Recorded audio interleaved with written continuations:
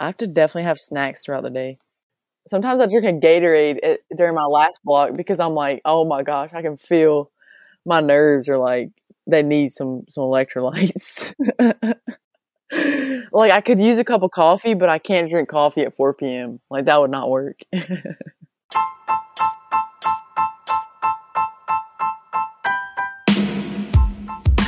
What I love about this episode is that CL touches on so many points that in my mind make CL CL, i.e. being a family girl, philosophy. Okay, I won't spoil too much else. This is Educate, a podcast where I explore the world through conversations about education. I think about how we were raised and just the conditions of our house and like how much love was here. And also just having siblings, you have this level of competition that's just already there. Mm-hmm. And the way that you deal with it just depends. I mean, some families, you know, maybe it's a little harsh, but I think in our family, it was always like friendly competition, sort of like just let me show you what I've got, you know, and let's see how we match up. And this is where you can improve. It was never like a conscious conversation that we had with each other. Like, you know, like I'm getting this grade in this class and you should be getting a better grade in this class. It was more like, you know, I was seeing my sister go to governor's school, like a boarding school for high school, her 11th and 12th grade years. And then she went off to Duke. And then my brother Luke was valedictorian and he went to Emory. And of course, like athletically and then like, you know, creatively, they were also very talented. So I always, and Wes, of course, I mean, he was inspirational for me too, because, you know, he was so driven. He still is. And he studied construction management at Western Carolina University. He played football there. Mm-hmm. And I think he always knew what he wanted to do. He's really inspiring because he's so focused and driven. And anytime I want something and I tell him my dream, I feel like he's always like, okay, you can institute a plan for that. So why don't you tell me your plan or tell me your budget? I just love that from him, you know, so I always appreciate that. Yeah. And then with my sister, she's always just been very academically strong and a wonderful thinker, really curious, really funny too, honestly. I mean, Wes, of course, is super funny. They all are, God. But she went to the governor's school for science and math. It's like boarding school for juniors and seniors in high school in South Carolina. So there's an application process and everything. And I think she played soccer and basketball there, and volleyball. And and then, I mean, she went on to go to Duke. So, then Luke, I think I mentioned him before, just in terms of our connection with our classes, because we went to the same high school and we also had a really similar trajectory. We were, you know, really deep into sports and also academics. So I always felt like he was, you know, my study buddy.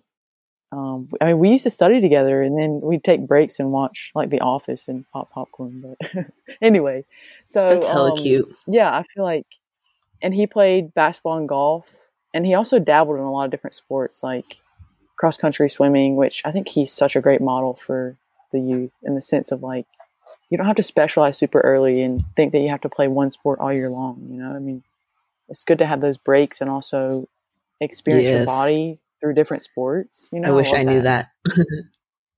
Yeah, me too. I wish I had someone in my ear saying like, you know, just try them all if you want, you know. But yeah, I think it was always just so, I was going to say enriching or like invigorating to have siblings, because there's always inspiration there. I mean, that's not to say if you don't have siblings or if you have fewer siblings than 3, then you don't have that inspiration. But I just feel like I just knew what could be done. And I knew that I came from a family who did that. And I was like, yes, I can do that too. And I want that. I had those aspirations. So what's like the age difference between all the siblings again? So Luke is 2 years older than me.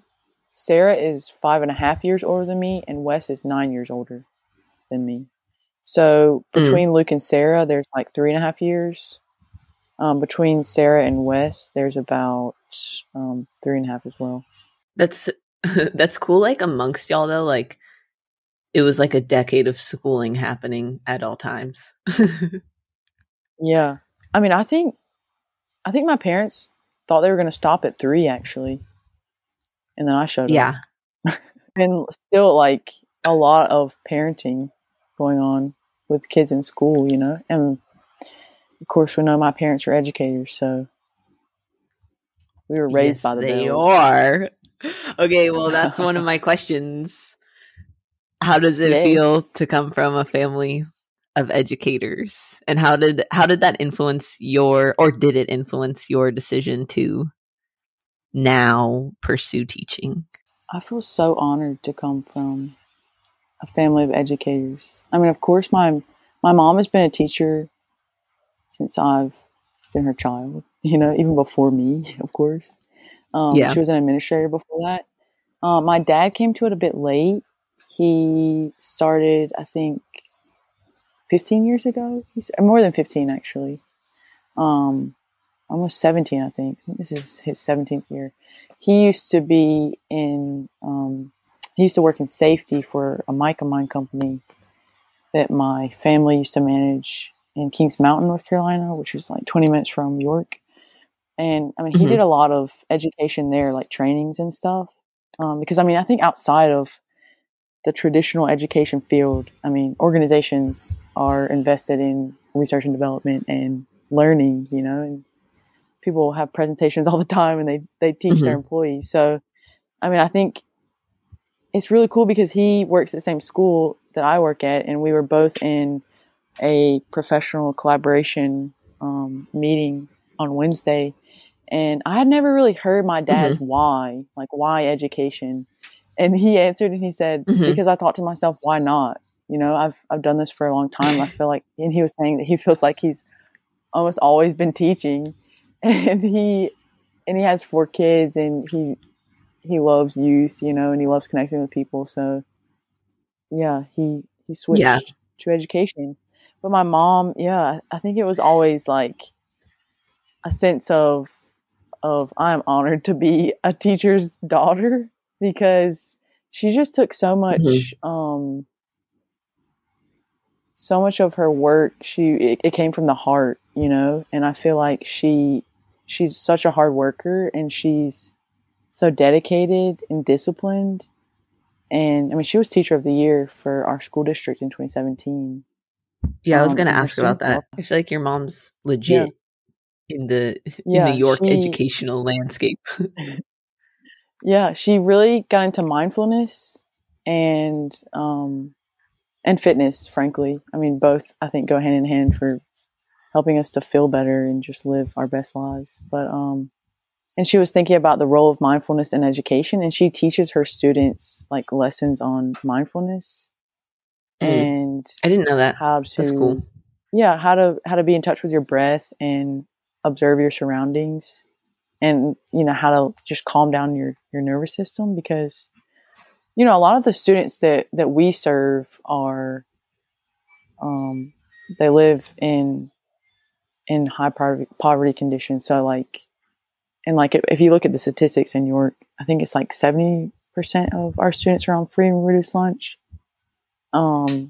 And so there is like definitely, you know, their experiences and like the conditions that they are in life. I mean, it's not always the most conducive to feeling like, yeah, what's the next thing that I can learn, you know? A lot of people are surviving, you know, and like, or they're hungry, you know? So I think, I really love how she found something that she could contribute, you know, that's, you know, like totally integral to who we are as humans, and also super important to incorporate in the classroom. So what's your mom teaching right now? She's an English teacher, 6th grade teacher. Yeah. Okay. So she like incorporates the mindfulness as like a part of like the actual, just like as a separate thing in class, like a, I don't know, like, you know, like just like a before class we're doing mindfulness practice. Right. Yeah. And then she also has every day they read for a certain amount of time, and then they write about it. So there already is that entry routine, and I think and reading is such a it's such a quiet practice most of the time. You have to create class norms where we're being quiet at this time so everyone can focus on their reading. And so I think also I feel like that kind of classroom anyway would already be great for bringing this material in. Yeah. I think this last semester she did like a day where she did all mindfulness, maybe. So it was like a Friday before Christmas break or something, which I think was a perfect time to do it. Kids are going to be home for 2 weeks with their families. They haven't been spending this much time with their families since summer, maybe. So, Yeah. You kind of mentioned like the types of students that are in York, but could you just talk a little bit more about what's like York like generally, and like the schooling system? That's a very broad question, but I guess like where you work and just like what schools are like generally. Like, do people go to college, all that good stuff? So York is pretty small. It's about 45 minutes from Charlotte, North Carolina. York is in South Carolina though. And it's, rural in the sense that it's not necessarily suburban. It's not Fort Miller, Rock Hill. It's not like a bedroom community of Charlotte necessarily, but I mean, it is in a way. But yeah, we've got more farmland. We have like Hickory Grove and Sharon. It's much more rural. And then, I mean, I technically live in like the country as well. I don't live in like the city limits, but I would say the population is maybe like, okay, don't quote me on this. Maybe like 7,000, maybe 9,000. I don't know. Maybe lower. 4,000. Damn, I didn't know that. That's too big. That's too big of a gap. I should give you like more definitive answer. It's definitely growing. I would say 7,000. It's definitely, but anyway. I mean, it's still small. I did not realize it was that small. Very small. Yeah, you should look up some pictures of downtown York whenever you can. Anyway, I actually like sometimes a part of me hesitates to say that I teach at a school that serves like at-risk youth or marginalized youth, because I feel like these are definitely terms that we learned in college to describe the world. But it's interesting because I was just listening to this podcast called On Being, and there's this person, his first name's Travian. I can't remember his last name. I have to look it up, and he was talking about how we a lot of times the way that we view the world is through deficit framing. So we think about like all these things that are wrong with people, and instead of like asset framing, which is like, what does this person contribute? Like what dreams do they have that they would like to fulfill, and like what are their aspirations? And it's also, cutting to the core of the language of, okay, so poverty, it's a state, like it's a circumstance. It's what people experience. It's not like a trait or an identity. It's not like, he said, like people don't wake up and they think, oh, I want to be in poverty, So it's not something that's like generative or like building of culture. So I definitely feel like these terms are so bureaucratic too. It's like what the state uses or the district uses to talk about this community and its needs. But, like what are some ways that we could show that education can be like more full spirited, like say, I aspire, I am. So, but it is true that, a large population in York is in poverty. Like I think it's 25% of working families don't have enough, to provide meals for their children. And so we have so many fundraisers all the time. And like, a lot of people at my school and just in the community, like religious leaders who work, with our families here. I would say the high school, and especially considering we're rural, I don't think education is always a priority, but I still think that, that's the other side of it, is our role is to instill the value of an education into young minds, you know? And so I feel like what better place to be a teacher than here, you know? Yeah. Especially because I grew up here and like I know the dynamics of like the student body. I played sports with people who, you know, definitely didn't have the same economic background that I had, socioeconomic. And so, yeah. It's cool you can come Yeah. back as a college grad and like be an example in that way. Yeah. And I also think like it's so interesting whenever, and I never like outright say, yeah, I just came back from this place, or, you know, I don't ever want to present myself with like pretense, if that makes sense. But sometimes like, I just in got back some from my way, study like, abroad. yeah, exactly. Like, I mean, I think more so this semester, I talk about my experience at Smith and like abroad and in sports, but I try to insert it in like the most natural way, you know, like they'll ask me a question, have you ever traveled, or, you know, stuff like that. But I did include like a presentation at the beginning of the year, which I think just helps them to see that I'm a human being, you know, and that I love to learn. But anyway, what does it feel like coming back into that education system as a teacher instead of a student? How's the circle of life been? I have really grown to love it. And I think this is a perfect time to insert a quote. Lay it on me. Is this the long quote that you have for me? Okay, so this is, yeah, it's long in the sense that I hand wrote it, and I realized when I was finished that I don't usually handwrite quotes. I usually just copy and paste them. So, you know, I was like, wow, this is a long journey. Okay, so I don't know if you've ever heard of Wendell Berry. He's an excellent writer, and thinker, frankly.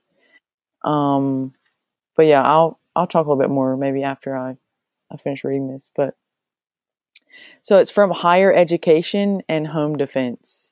I believe it's an essay. He's an essayist. So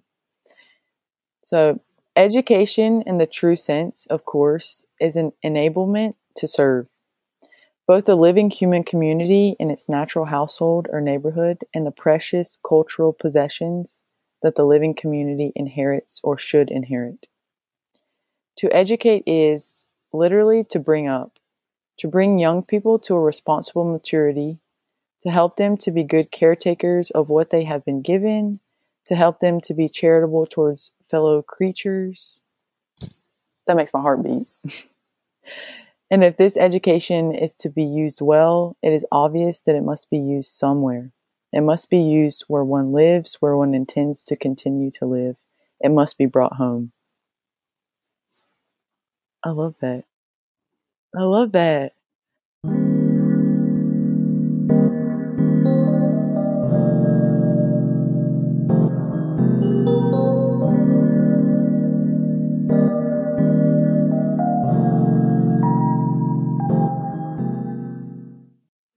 Yeah, it does feel so, I just feel like if I could use two words, it feels both like symmetrical and synchronous in my life. Just to have this, this, it's almost like a full circle. Yeah, I mean, I didn't imagine this for myself for the longest time, even at Smith. I mean, I think I've always kind of imagined myself teaching in some capacity. I didn't really get specific in those visions, but I think, yeah, I think for me, of course, the pandemic made me reconsider my priorities and make some shifts and figure out things that I was really wanting that I wasn't maybe listening to.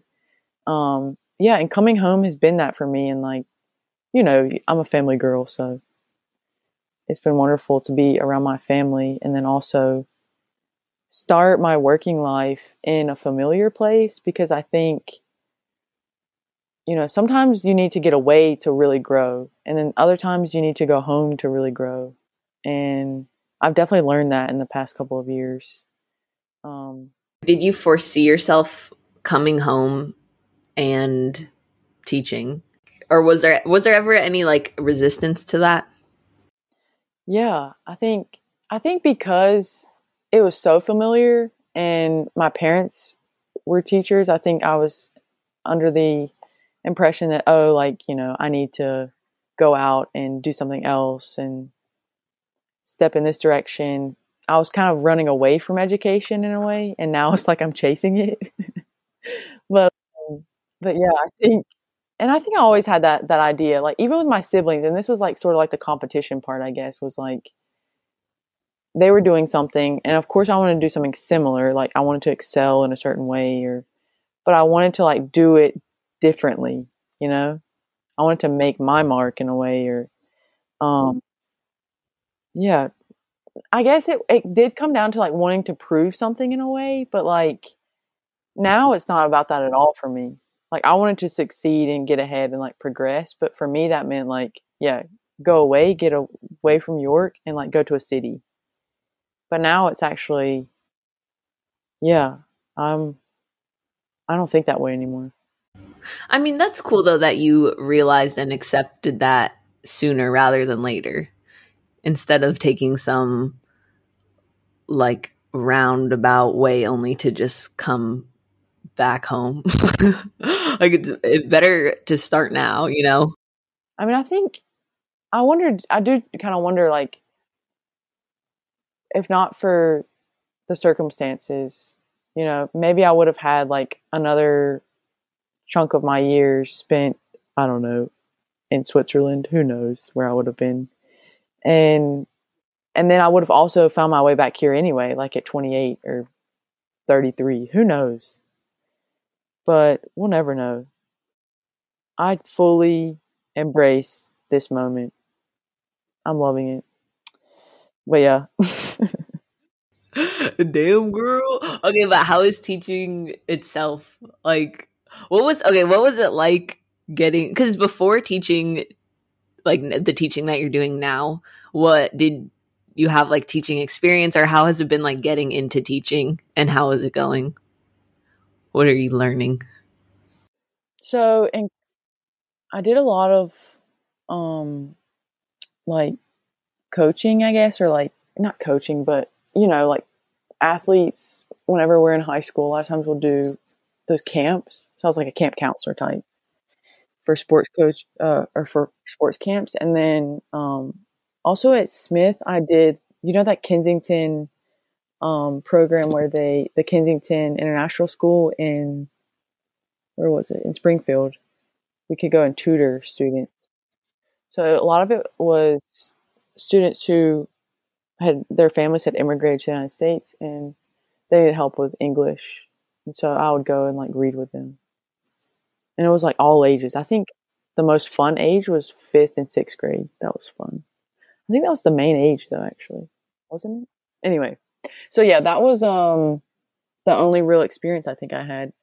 I mean, I did some subbing like in the like in the winter, and then like right before summer break, like whenever I would come home from college, just to get some extra work experience, Um, and right after I finished my master's, that's what I did. I subbed for a sixth grade science class, and then I did some virtual human geography teaching, and then I got my position now, Spanish, in August. So I'm new. I'm fresh. What are the hardest, and or what are your like favorite and the harder parts of being a teacher? My favorite parts are connecting with the students and, yeah, hearing about their inspirations in life, um, like what drives them to do what they do, and also their interests. And I love whenever they have those like little moments where they ask a question and it might not be super related, but it's tangential or something. And then somebody else pops in and says, "This is why it's that way." Or I love those moments. Those are so fun. And seeing my students in public, I'm still like finding a comfort level with that, but it is kind of cool because of course they have a life in this community outside of school. So that's interesting. So I think it's just fun to see them grow and make those connections, and then also like see the the fuller side of their life, you know, whether it's at the grocery store or at a concert in Charlotte last night.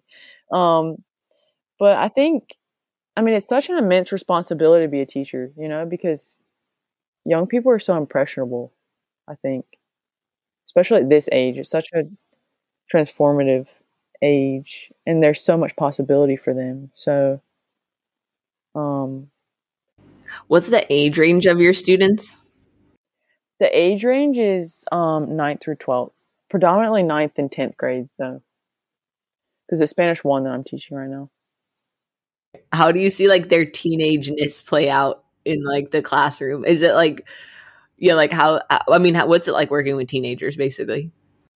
I think it's definitely a challenge because emotionally, a lot of what's going on with them, they can't help it, you know?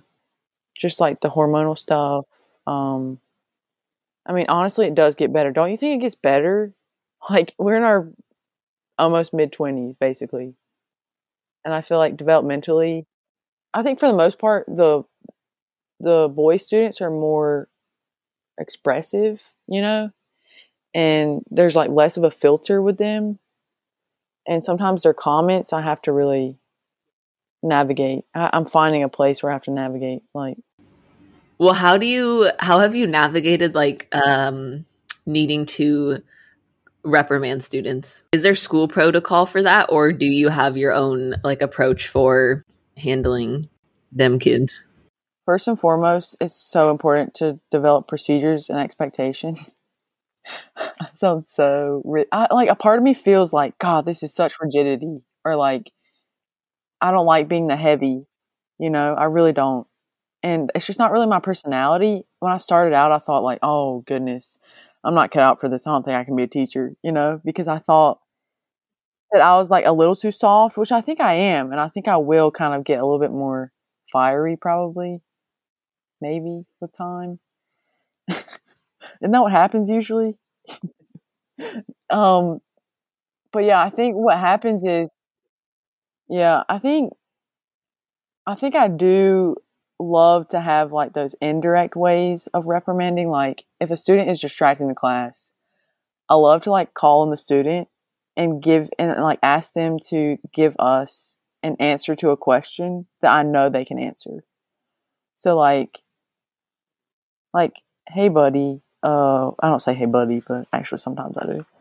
Like, can you read number 4 for me, please? You know, just something like that. You know, that I know that they can do.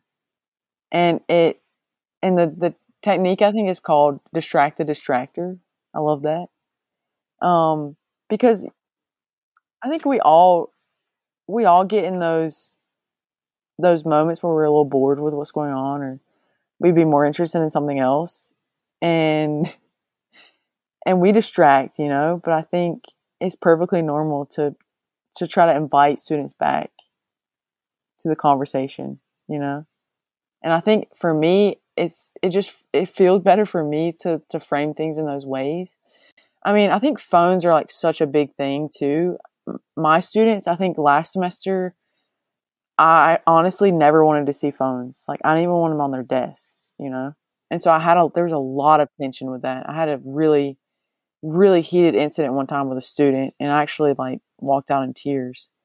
But I found a better way to handle it where it doesn't seem like I'm like anti phones. So I have just like a common sense rule. You know, if I'm talking and I'm giving instruction or you're doing independent or group work, your phone should not be present unless I give you explicit permission. And if for any reason, like you need to contact your parent or like you're getting a phone call, you absolutely need to answer from a family member, like you just need to let me know beforehand so I don't assume. And, you know, a conflict is created out of a situation that could have been just a simple, hey, can I go take this call from my mom? She's going to see who's going to pick me up from school. Like, you know what I mean? So I think, yeah, so much of my experience in the classroom feels so intuitive because my parents are teachers and I've just heard so many stories, and like they're always willing to give me tips and just listen. And so a lot of it feels like I've been in training all my life, but then the other parts where I feel like, you know, this situation I experienced it like there's a huge conflict in a way, you know, I can tweak it in a way that works for both of us in a way that's sort of a compromise, I guess. But classroom management, I've been thinking a lot about that too, because it's like, I think it's like you need to accept that realistically. Well, I don't know. Do you feel this way that you'll never have like every student's full attention? And it's not so much about like learning. Like, I feel like there's a misconception with classroom management that it's like every student needs to be like quiet and looking at you and like not doing like touching anything. But that's just like not realistic when you have like a room full of humans. You're not going to like tame them like dogs. yes, exactly. And I think it's also such a nice exercise in like ego release when you like relinquish that idea of I'm the teacher, I'm the authority figure, and you move to this is a mutual process. I am learning, you are learning. We are learning from each other. We are in dialogue with each other, you know? I mean, of course there are things that I have that they need, but it doesn't have to be such like I don't know, have you read Paulo Freire, the Brazilian author of the Pedagogy of the Oppressed? But a lot of it, I mean, a lot of it is like critical theory. And so, I think it was written in 1968. So, and I think it's actually one of the most cited works in social sciences, the social sciences. I think it's even more cited than Freud and Foucault. A lot of what he's saying is the way that we do education now is oppressive in that we think of it as like a banking system, like it's transactional, and the student needs to be filled with all of this information versus like a student-centered education system where we're giving students the tools and also we're like kind of like relinquishing that power, and it's a process that's a mutual construction, and it's for the purpose of humanization, so being more human, you know, in this process. And also a lot of it has to do with like revolutionizing, yes, the system in the sense that it's not just about like what these people can do in their life, like what capital can be gained, but how they can be liberated. Not just from the teacher. It's not like I'm just here to liberate you, you know, but we do it together. We become more human together. Yeah. And to kind of like self-empower them. No, that makes sense though. Because it's like how many people have like an education on paper, but like what do they actually end up doing with it in a sense if it never actually was meaningful to them to begin with? That's a good analogy though of like dumping information into students, because I need to look in more into this. I was trying to remember, I was talking to Olivia about this, but the idea of like the sage on the stage and when you're teaching and it's like I think about it in the literal classroom setup, that like usually when the desks are all facing forward and it just assumes like the teacher is the one with all this knowledge to like bestow upon you. But I've been thinking like even in my classrooms, like even though the classrooms are set up like that, I think it's worth like I might, whenever we do go back in person, I think it's worth it to like rearrange the desks into like small groups or some kind of other seating that makes it literally just moving the desks makes it more collaborative. Right. I agree. And I actually have this experience because my desks during first semester were all facing forward. And then this semester I have them facing each other. Like they're still like in a block and they're still in rows, but they're facing like the students are facing each other. And that just like they're looking at each other. And they can also see me, but I'm not the center here. They're the center.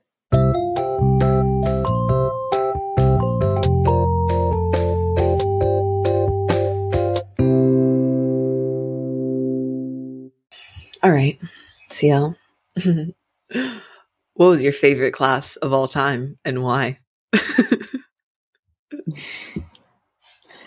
My favorite class of all time.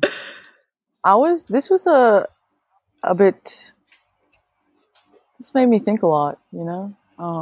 I was between college and high school on this one. And I think my favorite one was AP English Literature with Kay McSpadden at York Comprehensive High School. Shout out. Shout out, yeah. This was my first AP English class, and it was my senior year of high school. And this is the class that's supposed to prepare you for how to think in life and in college. And I had never had such a rigorous I guess lesson in philosophy and film and of course like literature. So we did like film criticism, and then and just the culture in the class. There was like 10 of us maybe, so it was small, really intimate, year long. And I just loved that. It made me really, really love learning at a whole new level. And I knew I wanted to study more like that in college. So, yeah, I mean, that was it for me. It was the first class where I felt like the knowledge is coming from conversation, like Socratic method type pedagogy, I guess. And it made me feel like I had the space to actually think, as opposed to me being a vessel for information. I could, be this wellspring of knowledge with other people, of course. Like, it's a mutual process. Learning it. That's cool. You had that before going into Smith, though.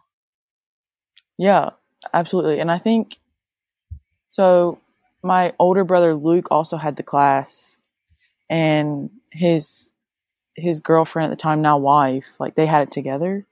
And so it was always interesting to kind of have my brother like go through things before me in a way. Yeah. I mean, of course my other siblings did too, but like Luke is just more close to me. And so I just felt like in some ways I was like a junior student in that class whenever he was taking it, if that makes sense, because I would just hear so much. And then whenever it was finally my turn, I just was so eager. It's almost like, being the youngest child, and like whenever you finally get to go to kindergarten, you're like, yes, finally I'm going to school, like I've been waiting for this. I feel like that's a very CL thing.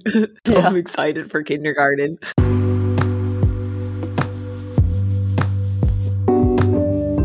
Part of the reason I wanted to start Educate was to collect some qualitative data, for lack of a better word, about the education world. What I mean by that is that I wanted to see what my friends and family have experienced in education, how their stories connect, and where there's room for growth in education based on these conversations. And I'm already starting to see some of those connections. Last episode, I talked to Jordan, who returned to his home state of North Carolina to teach in a rural town similar to the one he grew up in. CL also returned to her home state of South Carolina to teach in her rural-ish community. CL also mentions the idea of asset building, which is something Warisa references in her episode too. It makes me hopeful that these kinds of educators are not only my friends, but also that only 5 episodes into Educate, I can already begin to see the themes in some of these conversations. All that being said, if my guest educational experiences haven't been that relatable to yours, that's interesting to me too, because I want to know why. What was unique about your educational upbringing, or what wasn't unique? Okay, that's it for today. Remember to subscribe wherever you listen to your podcasts. I'll talk to y'all next episode. Peace out until then. Hey, you there? Yeah. Can you hear me? I was just, okay. You saw that notification too. Yeah, I can. Hello. Can you hear me? Wait, Where's what? my phone? Hold up. Home dog. I can hear you. Can you hear me? No, you will. Hello? I can't hear you. Oh, you can't hear me? Okay, we're going to have to edit this Can you out hear me?